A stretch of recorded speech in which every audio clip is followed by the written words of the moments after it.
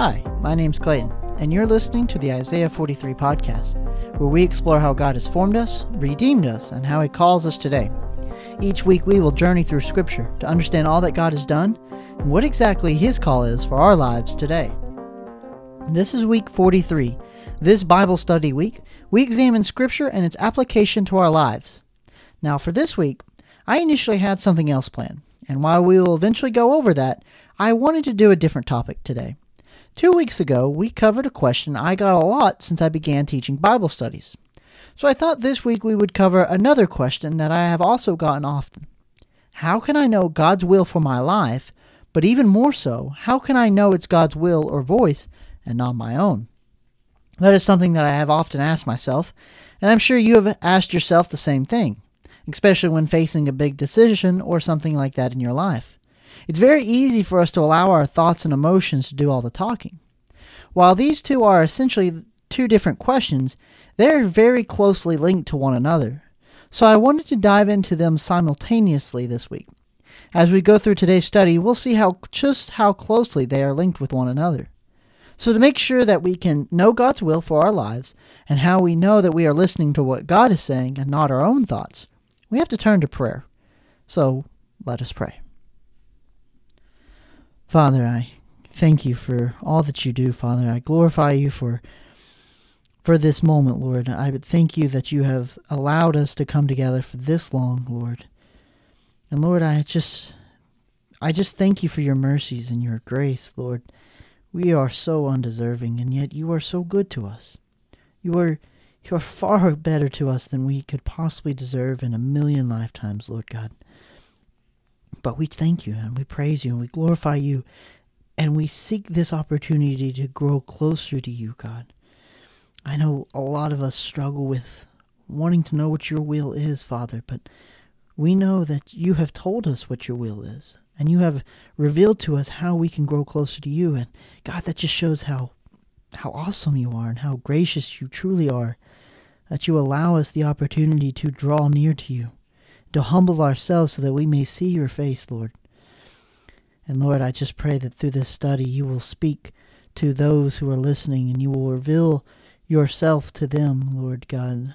And I pray that you will use me as an instrument of your will, Father. And I pray that you will always use me as an instrument of your will, Lord God.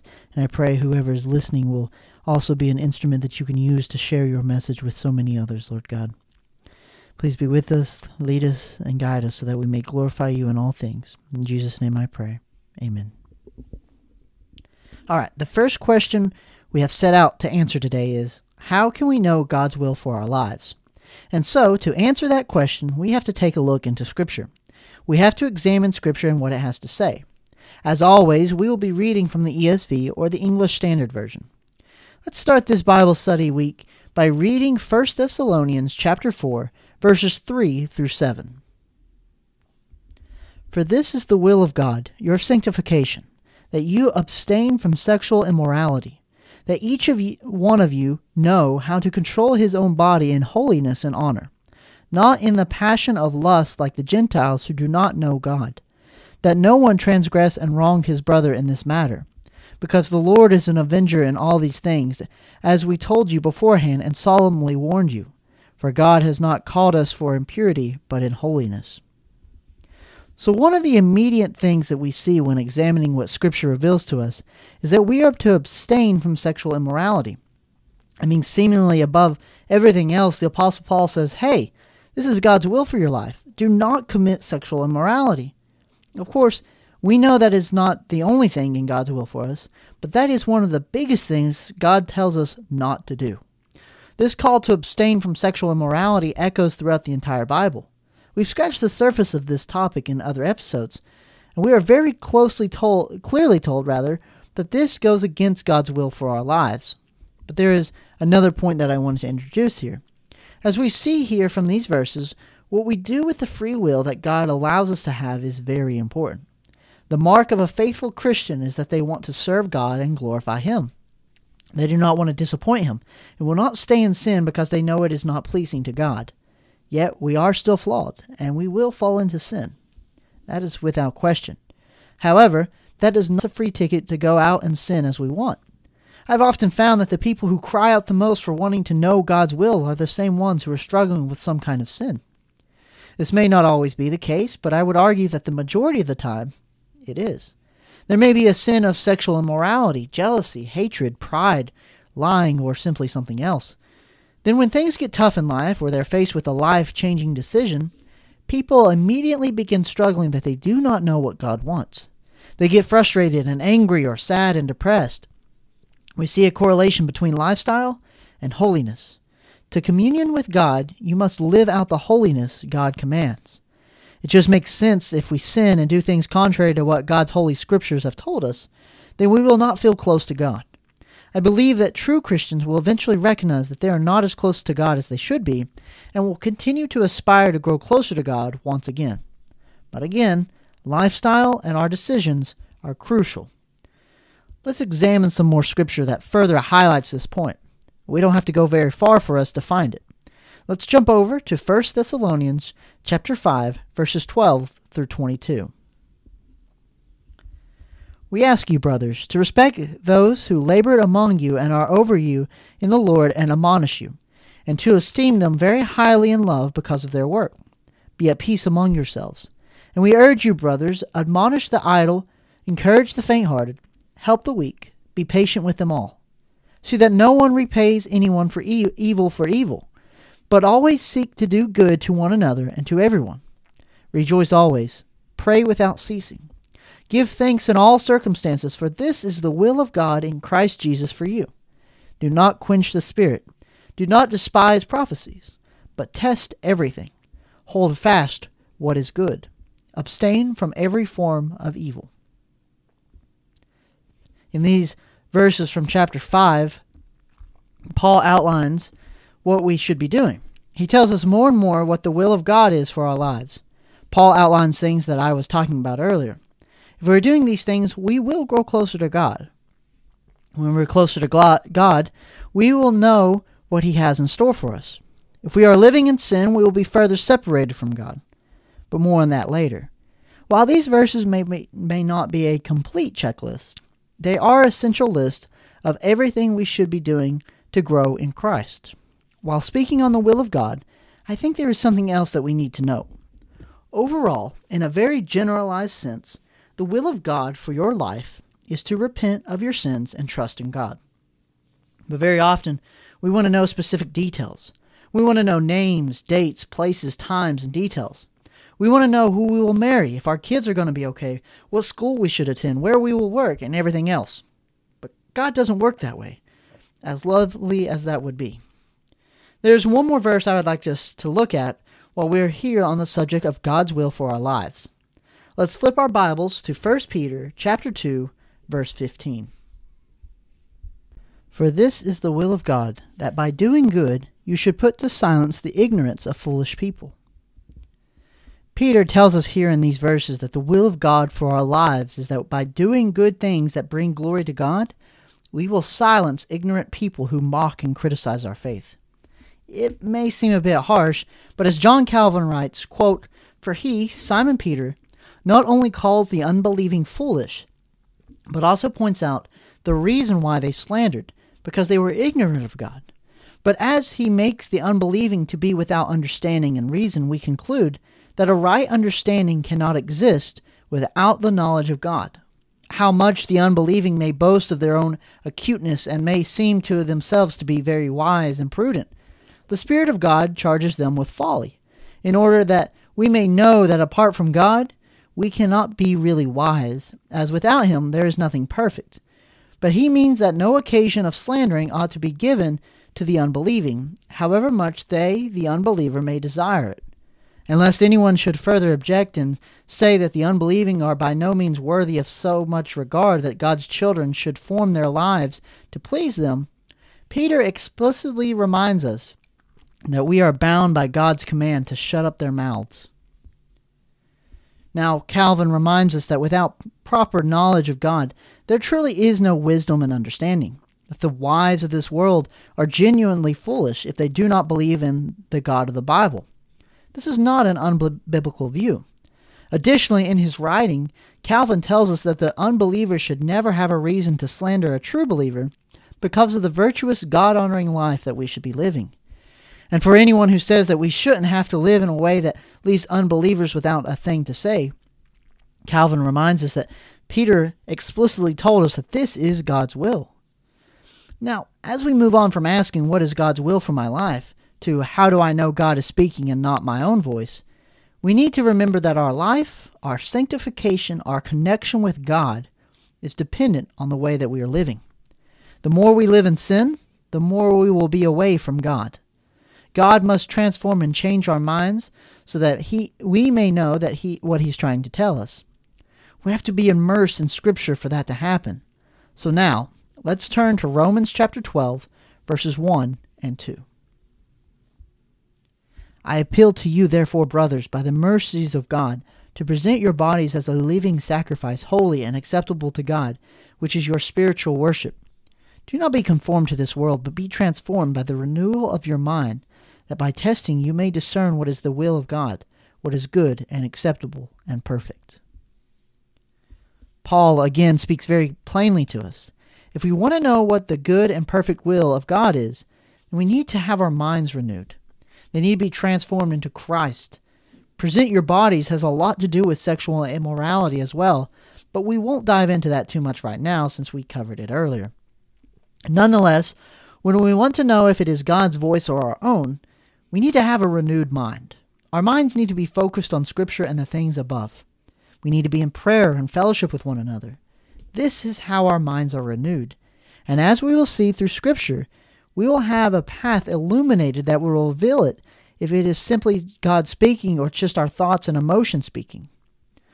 We'll jump to 1 Corinthians chapter 2, verses 9 through 16, as we seek to learn more about this. But as it is written, what no eye has seen, nor ear heard, nor the heart of man imagined, what God has prepared for those who love Him. These things God has revealed to us through the Spirit. For the Spirit searches everything, even the depths of God. For who knows a person's thoughts except the spirit of that person which is in him? So also no one comprehends the thoughts of God except the Spirit of God. Now we have received not the spirit of the world, but the Spirit who is from God, that we might understand the things freely given us by God.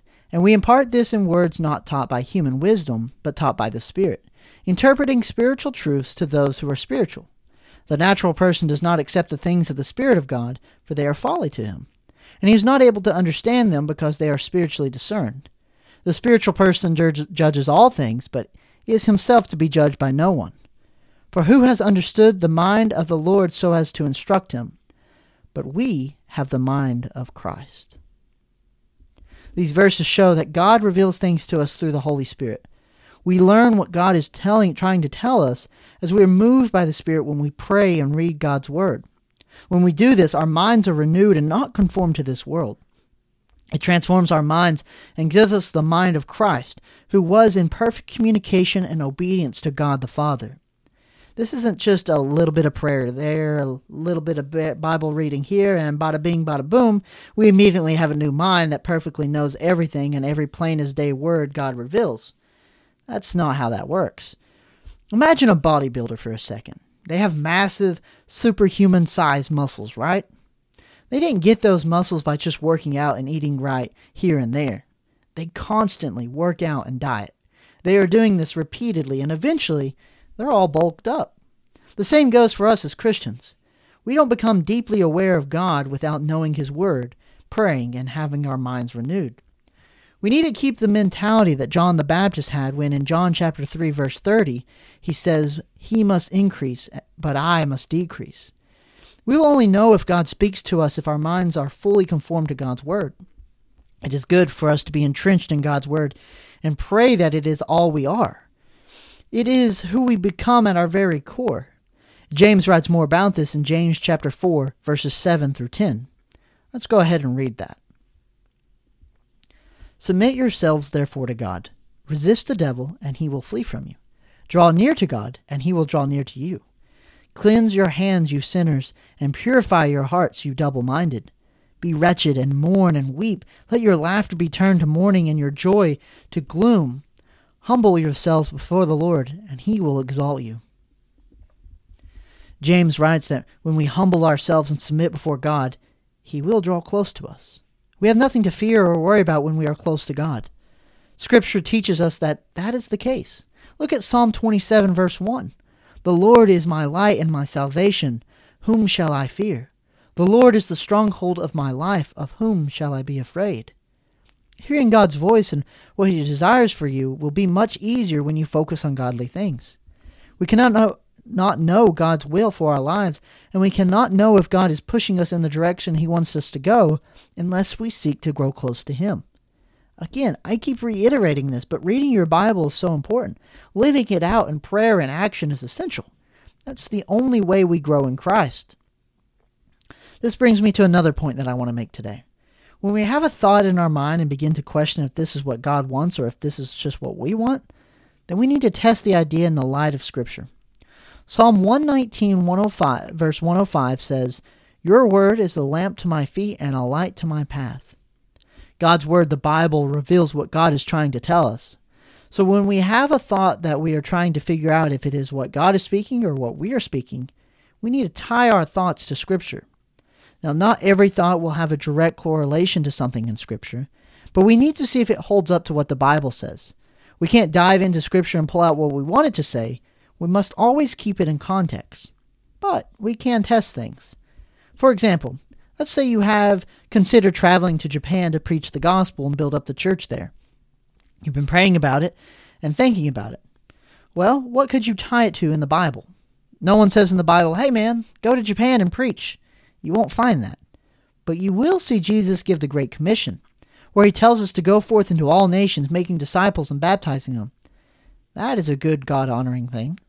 We have to remember, however, that God will not direct you in something contrary to Scripture. He will not, let's say, ever ask you to rob a bank or something like that. A wise preacher that I know, once said that the 3 ways to tell if it is God's will for your life is if A, it is biblical, because God would never contradict Himself. B, it stays on your mind because thoughts and emotions change, but God does not. And C, you have a deeply rooted peace about it because any other peace would be quickly fading, but God's peace stays with you. I think this is very biblical advice. If you can say yes to all of these things, then I would say that you are on the right track to following God's will, and knowing that this is what God wants and not just you. Now, I've already mentioned that you can see the will of God and you can understand what God is communicating to you by renewing your mind to Scripture and being in constant prayer. Yet I believe there's another aspect that needs to be examined. Those 2 are great things to be doing, but lastly, we must also have fellowship with other believers. It's been said before, and I will repeat it. There is no such thing as a lone wolf Christian. They don't exist. The Bible again and again emphasizes how important it is for fellowship with one another. Look at 1 John chapter 1, verse 7, for example. 1 John chapter 1, verse 7 says, "But if we walk in the light, as He is in the light, we have fellowship with one another. And the blood of Jesus, His Son, cleanses us from all sin." Look, John writes that if we are in fellowship with one another and living in a godly manner, then Christ's blood washes away all of our sins. If we are alone, it's not good. As the Bible says, it is not good that man should be alone. He must be united with one another. We see this again in the book of Hebrews. So let's jump over there to Hebrews chapter 10, verses 23 through 25. "Let us hold fast the confession of our hope without wavering, for He who promised is faithful. And let us consider how to stir up one another to love and good works, not neglecting to meet together, as is the habit of some, but encouraging one another, and all the more as you see the day drawing near." We cannot forget to meet and fellowship with one another. It is imperative because when we are with other mature, faithful believers, we will be stirred up to good works and encourage one another to grow in our love and adoration for Christ. When trying to understand what God is speaking in His will for your life, I recommend you talk with at least 3 other mature believers in Christ. You let them know what is going on, even if it's a simple statement as, "Hey, I'm thinking about this. What are your thoughts?" God puts the right people in our lives at the right time. When godly people surround us, they will help guide us down the path that we should go. If someone mature in the faith tells you, maybe that's not such a great idea, then you need to listen to them. And if all three say that, well, you better pay attention. Again, however, remember that they have to be mature believers. If you ask someone who is not mature in the faith, then they aren't going to give you the best advice. Yeah, they might help you, or they might inadvertently hurt you.